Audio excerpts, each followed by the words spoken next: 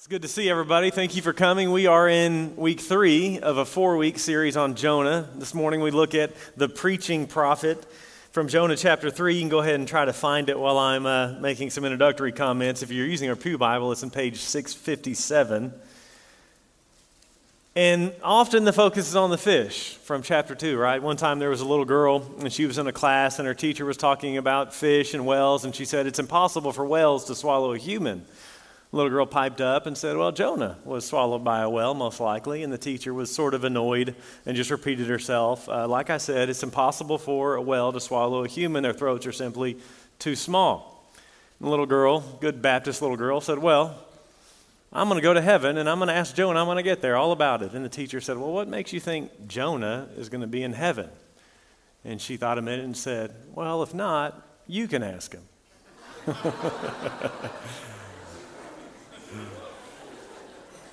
Definitely learned in Baptist Sunday school. So what have we seen?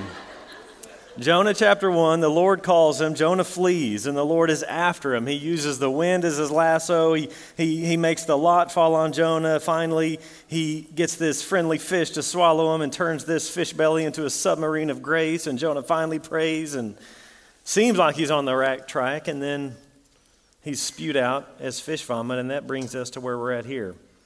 But if you haven't been here, I want us to look at the end of the book to get the key here, because we get the reason for his rebellion in chapter 4. So before we jump into our passage this morning, let's remind ourselves of chapter 4, verse 1. After Nineveh repents, as we'll see today, to Jonah this seemed very wrong, and he became angry. And he prayed to the Lord, isn't this what I said, Lord, when I was still at home? This is why I tried to forestall by fleeing to Tarshish. I knew you are a gracious and compassionate God, slow to anger and abounding in love, a God who relents from sending calamity. So astonishingly, we learn that this Israelite prophet, who's supposed to represent the Lord, bails from the Lord because of the Lord's character. That's why he leaves. And so let's pick it up now in chapter 3. Let's read the whole chapter together. Then the word of the Lord came to Jonah a second time. Go to the great city of Nineveh and proclaim to it the message I give you.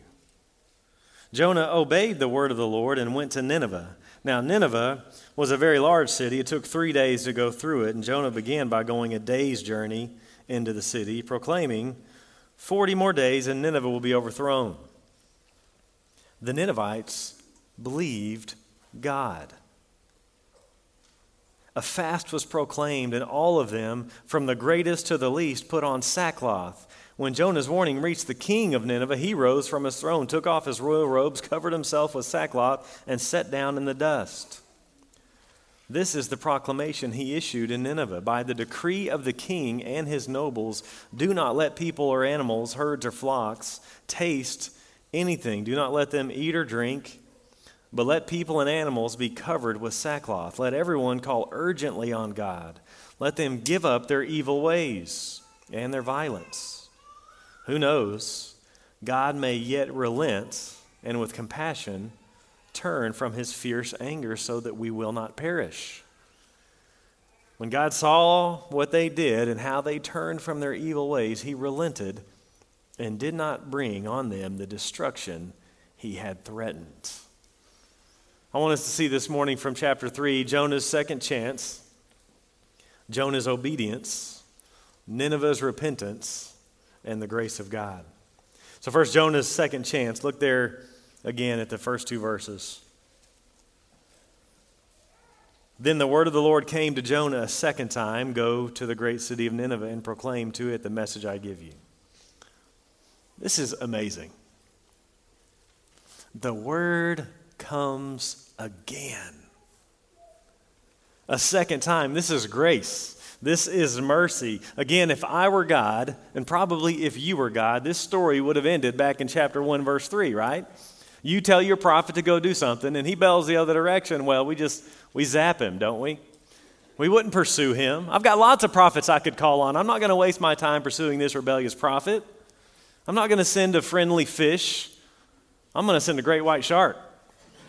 Jonah's going to be the highlight of Shark Week 2019. But God sends his word a second time. He's the God of second chances. And man, is that good news for us.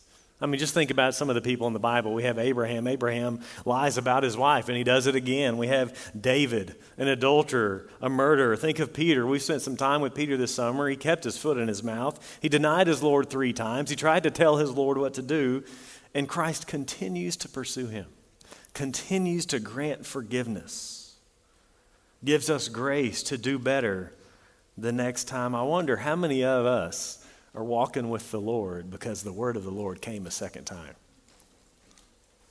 I know that's the case with me. His mercy and his grace and his compassion knows no bounds. God is a God of relentless mercy, persistent grace.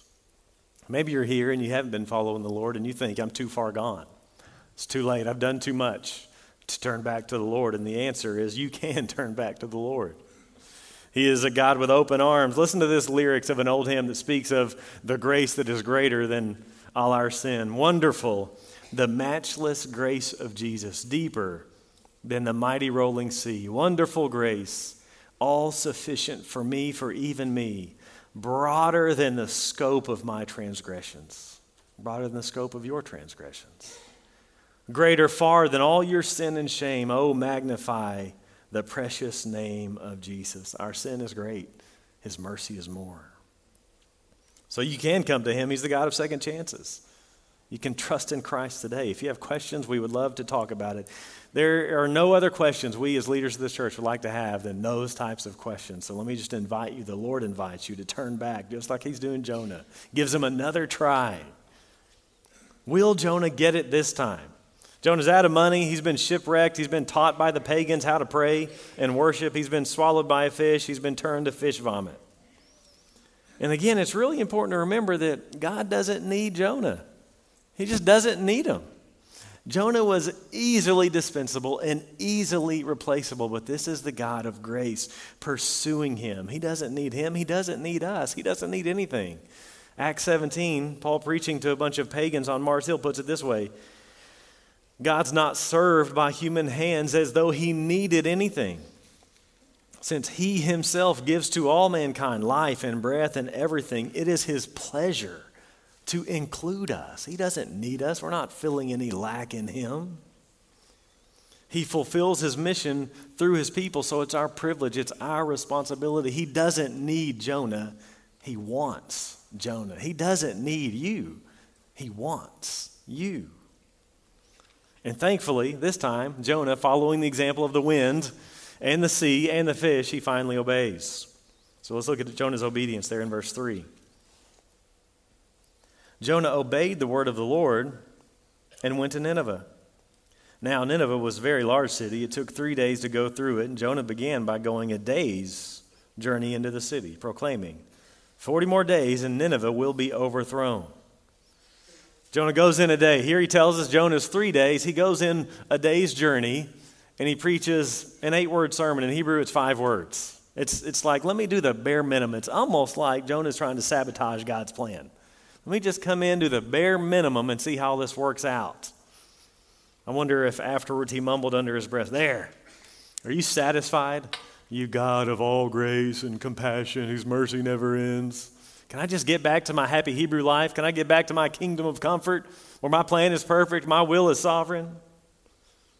Jonah is so stubborn. First time obedience to the Lord's clear revealed will would have been so much better for him. It would be so much better for us. Avoid all the consequences of sin.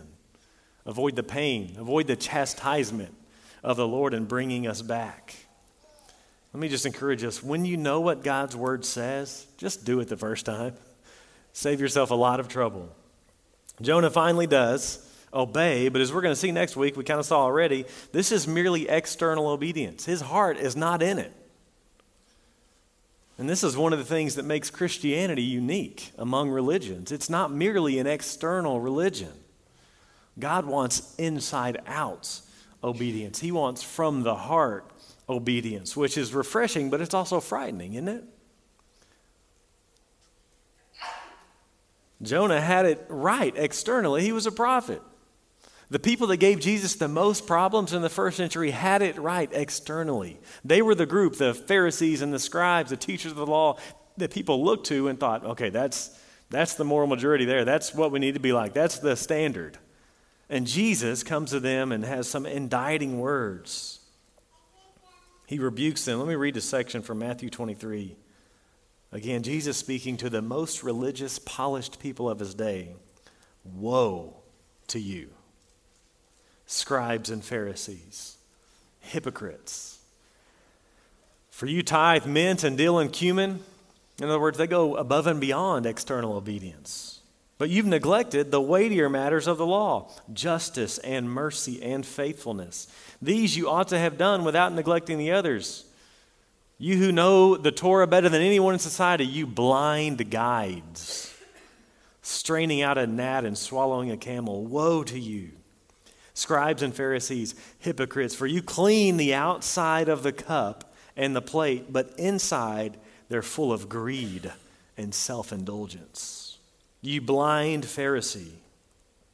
First, clean the inside of the cup and the plate, that the outside also may be clean. Woe to you, scribes and Pharisees, hypocrites, for you're like whitewashed tombs, which outwardly appear beautiful, but within are full of dead people's bones and all uncleanness. So you also outwardly appear righteous to others, but within you're full of hypocrisy and lawlessness. This is where Jonah is a really good parable of the Pharisees, or religious people who can look good on the outside, but they don't have a heart for the Lord. And this is a word for us here in the South, especially in Texas, especially in Abilene, Texas. Jesus says they're whitewashed tombs. I mean, just think of that imagery. The tomb looks really good. It's been white, it's clean. It's got the flowers. It's the best looking tomb in the whole cemetery. What's inside, though? Rotting bones. Jesus would also quote Hosea and say, I desire mercy, not sacrifice. In other words, I don't want your half-hearted religious ritual. I want your wholehearted commitment to me and what I'm about. I'm not merely after external obedience, external behavioral compliance. I am after transformed hearts, is what the Lord says. Jonah was outwardly obedient, but his heart was far from God. In fact, his heart was opposed to God. And so I wonder, do you have a heart for the Lord this morning? I'm glad you're here. I'm really glad you're here. There's no other place we'd rather you be this morning. But you've got to know that coming to a church service does not mean you have a heart for God. Even doing things for the Lord externally doesn't mean He has your heart. Do you have affection for King Jesus? Question I like to ask ever so often is, when is the last time you wept because of your sin and God's grace? Is your heart for Him?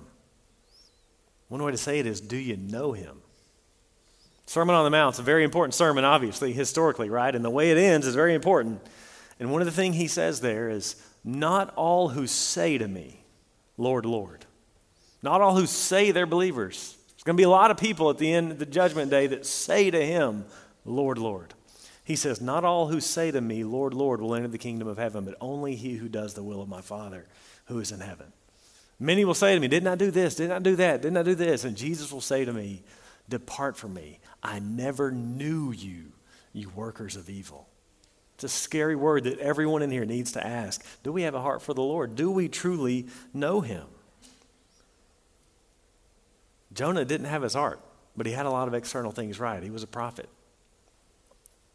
And he comes, and his message, of course, includes this reality, includes the message of judgment. God has let Nineveh go for now, and then there was a certain extent God decided to act. It's the same thing we see in the book of Acts. Again, Paul, that same sermon to the pagans on Mars Hills, the pagan intellectuals, and here's what he says in Acts 17, verse 30. He says, in the past, God overlooked such ignorance, but now He commands all people everywhere to repent. For He has set a day when He will judge the world with justice by the man He has appointed. He has given proof of this to everyone by raising him from the dead. Same with Nineveh. There's a message, there's a warning of judgment, a warning we need to hear. But we also need to see this very warning as grace. This is yet more grace. God is gracious to warn us and summon us. With Nineveh, if he only wanted to judge, he would have just done it. But he sends a messenger, and he pursues a messenger to send them there. He could have just destroyed, and it would have been totally just for him to do just that. He didn't have to chase down the prophet to make sure they got the message. Again, if you're here and you don't know the Lord, he's gracious. He is gracious to have you here, to hear the warning that judgment is coming. And we all deserve judgment because of our sin. But the good news of Christianity is that Jesus Christ took the judgment in our place. You can receive him by faith even today, right where you are. And that's what Nineveh does. They turn to the Lord. Look at verse 5. The Ninevites believed God.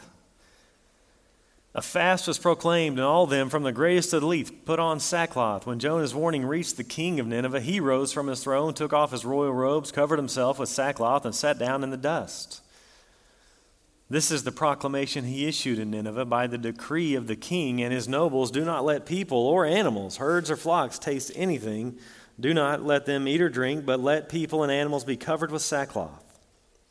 Let everyone call urgently on God. Let them give up their evil ways and their violence. Who knows? God may yet relent and with compassion turn from his fierce anger so that we will not perish.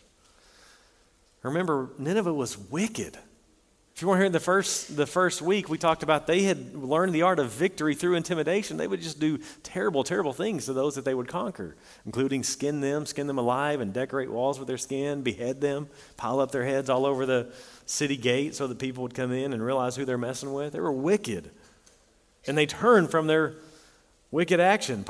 Jonah comes in here, and he doesn't come in with a posse to this wicked, intimidating place. He comes in as fish puke.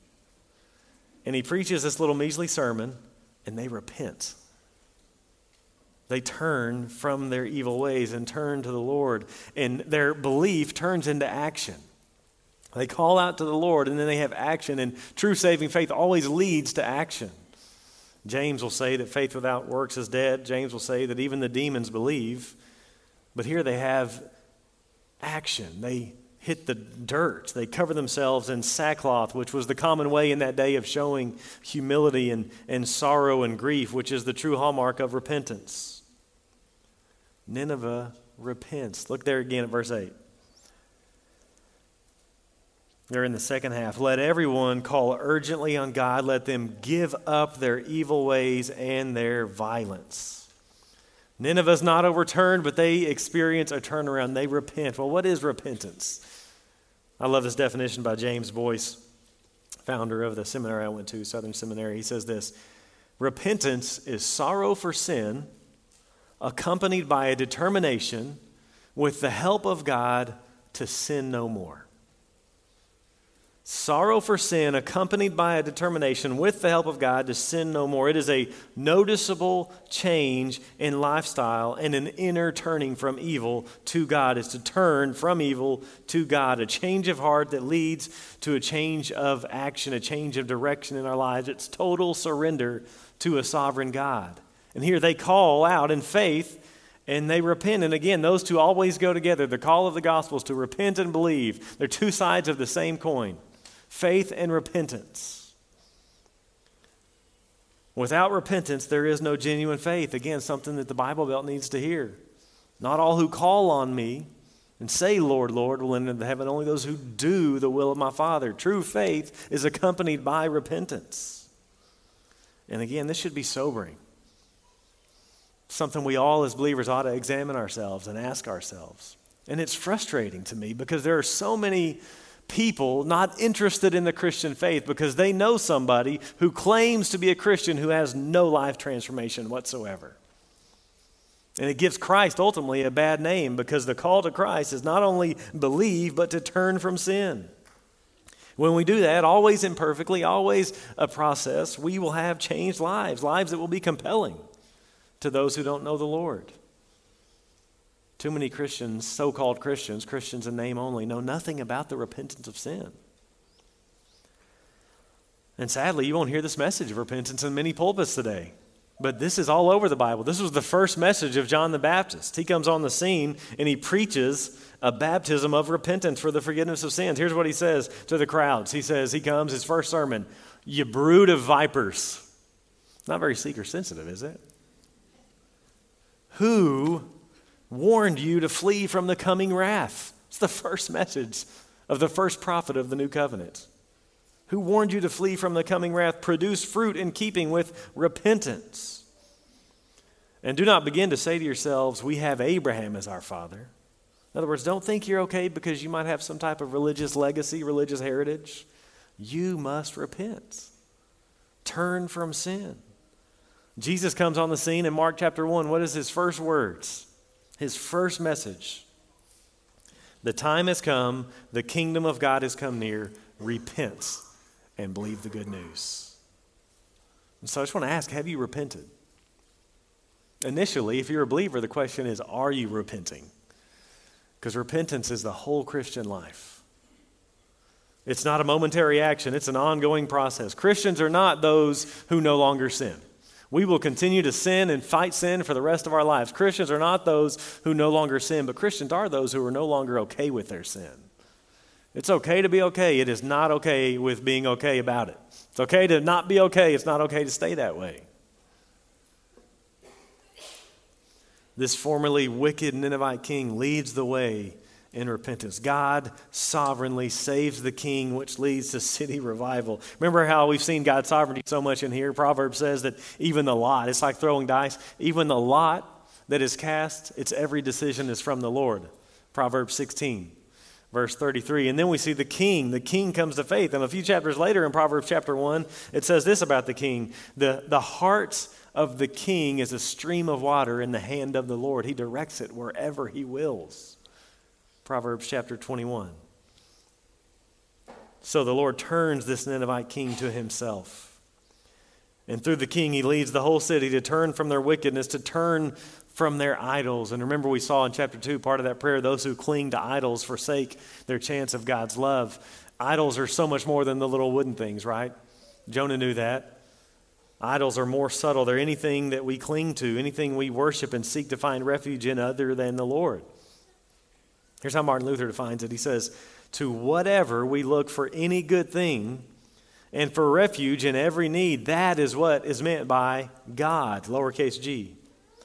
"To whatever you give your heart and entrust your being, that, I say, is really your God." And an idol can be anything. And again, for this room, it's probably good things that we're tempted to make ultimate things and displace Christ. It's anything besides Jesus that you can't imagine living life without. That thing you worry about losing, that thing or person or place besides Jesus you go to for refuge or for comfort or fulfillment. And again, we can make anything an idol. We can make fame and money an idol. It's interesting, we'll make fun of like primitive cultures that would do child sacrifice, and yet every week families are sacrificed on the altar of success and money and promotion and reputation. And it doesn't last. That's what's so surprising to me is we see how many celebrities that get what so many people are after end up ending their own lives. So many people are living, if I could only have this much more money or these more things or known by these many people or this many Instagram followers or this next. You can boil it down to money or fame.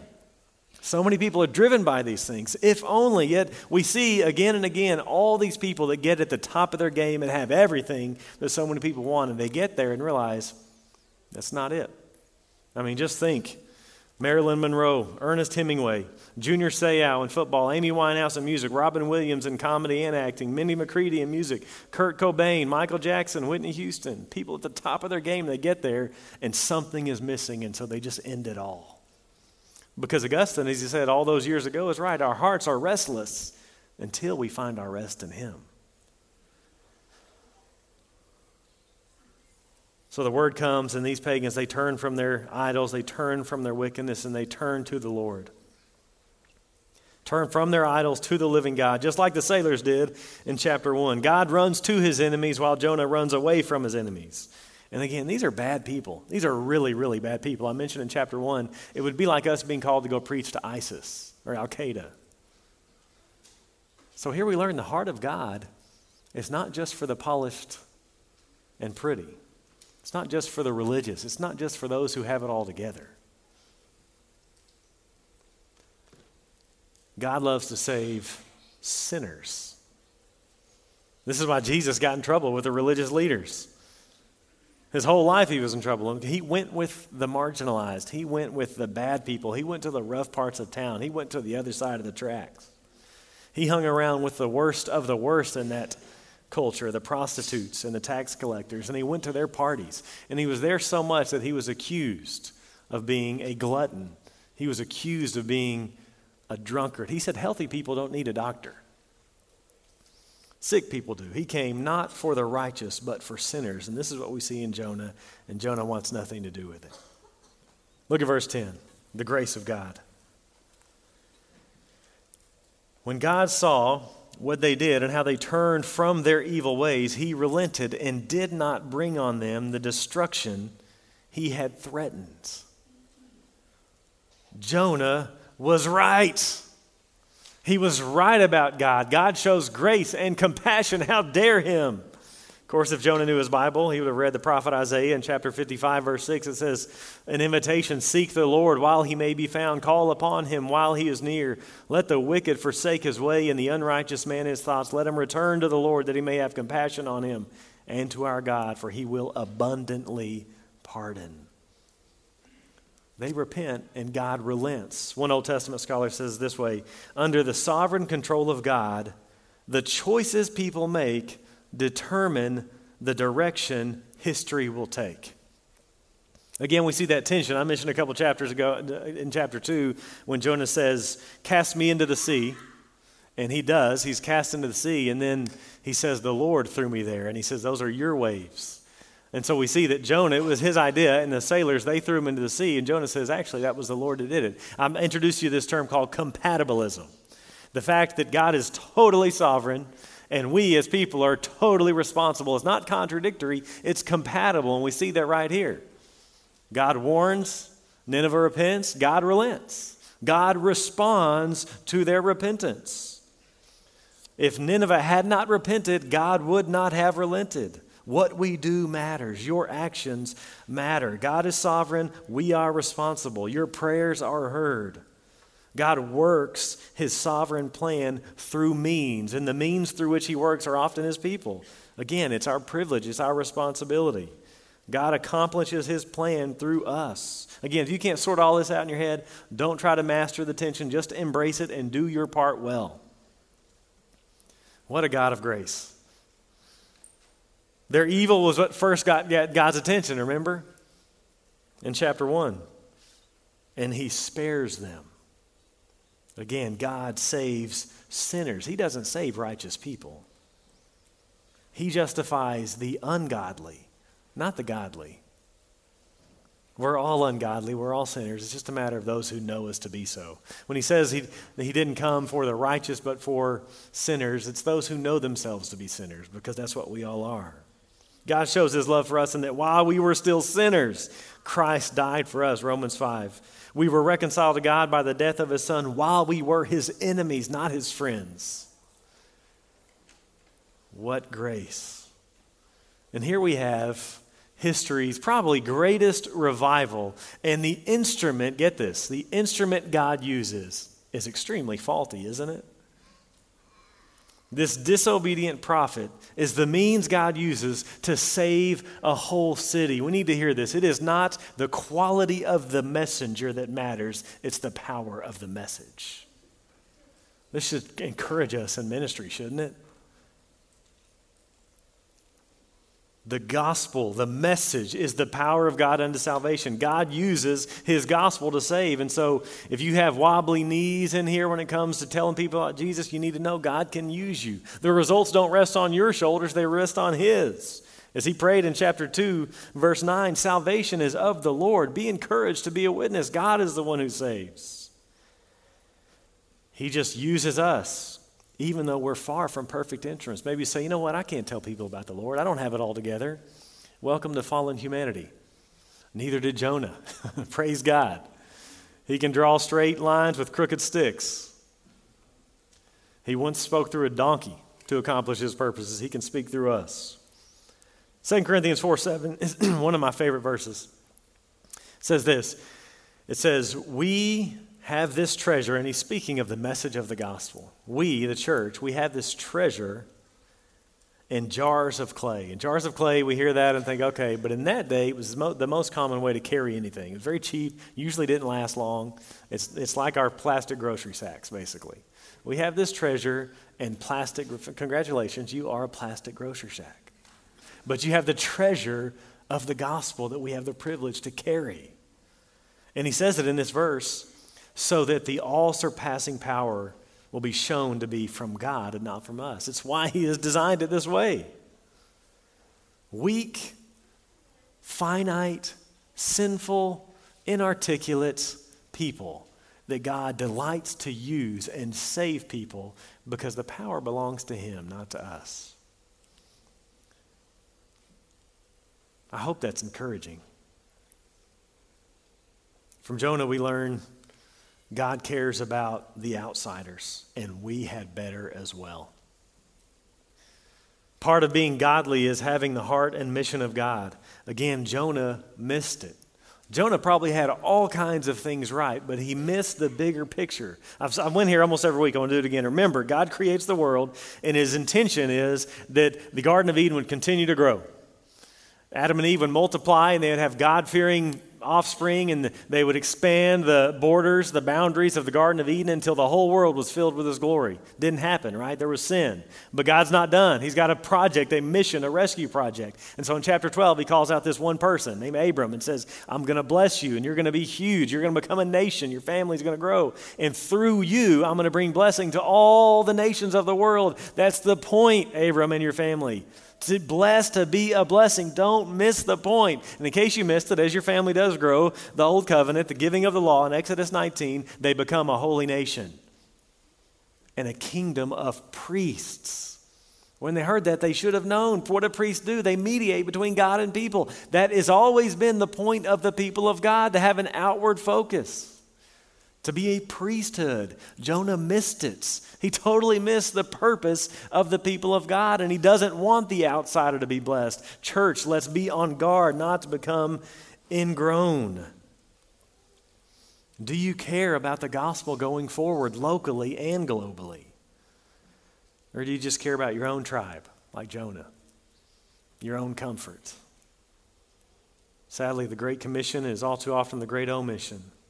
But God gives grace to people who need grace so that we might be agents of grace to others who need grace. Grace comes to you because it's on its way to some other needy sinner. That's his plan. And that's our primary purpose. So let's not become ingrown. Let me give you 5 challenges to move towards being outward focused. Just 5 easy challenges. Number 1, learn the names of your neighbors. And maybe just start with the immediate vicinity, like put it on a map, draw your house, and what are the houses that touch the borders of yours? And begin to fill in the names if you don't know them. Just learn their names. That's a huge first step, I think, to building a relationship and sharing the gospel. Secondly, begin to pray weekly for someone you know that doesn't know the Lord. Add them to your prayer list, and weekly pray that God would save them. Challenging question also I like to remind us is if God answered every one of your prayers from the last month, who would be saved? Third thing, pray for Sunday mornings. I need your prayer. We need your prayer. God works through his word as we've seen in Jonah, and so pray that on Sunday mornings God would work through his word in power. Fourth, as Cody mentioned, invite someone to our fall series. It's one of those series, kind of a unique series that's easy to invite because of the nature of the questions we're going to tackle. It starts in 2 weeks. It takes us through the whole fall. And so you've got those invite cards. They're at the doorways. Grab an invite card and maybe invite one person to the fall series. And then fifth, view Sundays as a mission field. The Lord is bringing a lot of new faces and visitors to Southside, and we can praise God for that. And if you're here, I know it's easy to talk to someone new. Let me encourage you, as you come 15 minutes early and as you stay 15 minutes late, redeem that time and meet someone new. You never know where people are spiritually. There may be someone that's maybe been in church for 20 years and mature and they've just moved to town. It may be someone that it took everything for them to walk through those doors. And so view Sundays as a mission field. Make it a point to meet someone you don't know. The Lord is giving us an opportunity right before us. Let's take advantage of it. Those are 5 ways we can learn to be outwardly. And then finally, another scary lesson that we learn from Jonah is that there really are 2 ways to run from God. There's the pagan way and the religious way. We get the pagan way, right? That was the sailors. That was Nineveh before they repented. They didn't want anything to do with the Lord. They don't want to submit to his authority. They're going to do their own thing. They're running from the Lord in that way. But there's a religious way we learn to run from the Lord, right? Jonah is the prime example. He's a religious leader. He's running from the Lord. Again, the Pharisees, the teachers of the law, they were religious leaders. They did religious stuff. They had a bunch of religious knowledge, but they missed the heart and the mission of God. So they were running from the Lord while being conformed to some of the external rules. This is really what the prodigal son is all about. We hear the prodigal son and we think about the prodigal son. And it is in large part about the prodigal son, but really the prodigal son, the parable of the prodigal son in Luke 15, is actually more about the older brother than the younger prodigal. And we know that because at the beginning of chapter 15, there are these religious leaders that are grumbling because Jesus accepts and eats with sinners. How dare him? And so as he's addressing the audience, there are grumbling religious people who don't like the fact that Jesus hangs out with the outsiders. Then he tells the stories, right? In Luke 15, you have the prodigal son who goes, he's the sinner, and he comes back, and rather than celebrating, what does the older brother do? He doesn't know the heart of God. He kept the rules, but he doesn't know his father's hearts. He's running from the father, even while being within the home and keeping his rules. Sounds like Jonah. Jonah is the older brother, avoiding God while conforming externally to some of his commands. So brothers and sisters in Christ, let's be about what God is about. Let's not have some religious garb while missing his heart and his mission. As we close here, I want us to bow our heads and close our eyes. I want us to remove ourselves from distraction and just focus this morning on how might we respond to the Lord.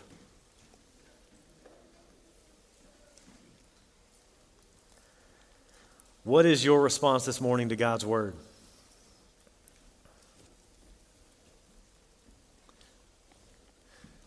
Maybe you just want to thank him and praise him because he is the God of second chances. And you wouldn't be here if the word of the Lord hadn't come a second time or a third time or a fourth time. And so you want to respond just by thanking him. You want to respond by praising him for his gracious nature, for his relentless pursuit.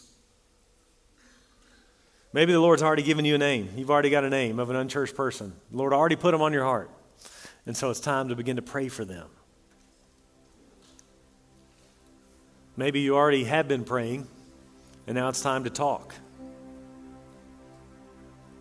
Pray that God would give you the boldness to do just that. Maybe the call for you is repentance, to turn from sin, to turn to Christ. Maybe you're a believer and you already know there is some area in your life that is contrary to the revealed will of God. God is calling you this morning to turn to him. Maybe you're not a follower of Jesus, and today is the day to commit your life to him. And if you do that, you can do that right where you are. Just call out to him. If you do that, tell somebody. I want all of us just to take a moment. We're going to take a moment to pray, confess, meditate, and then here in a moment, we're going to respond to God's word through singing.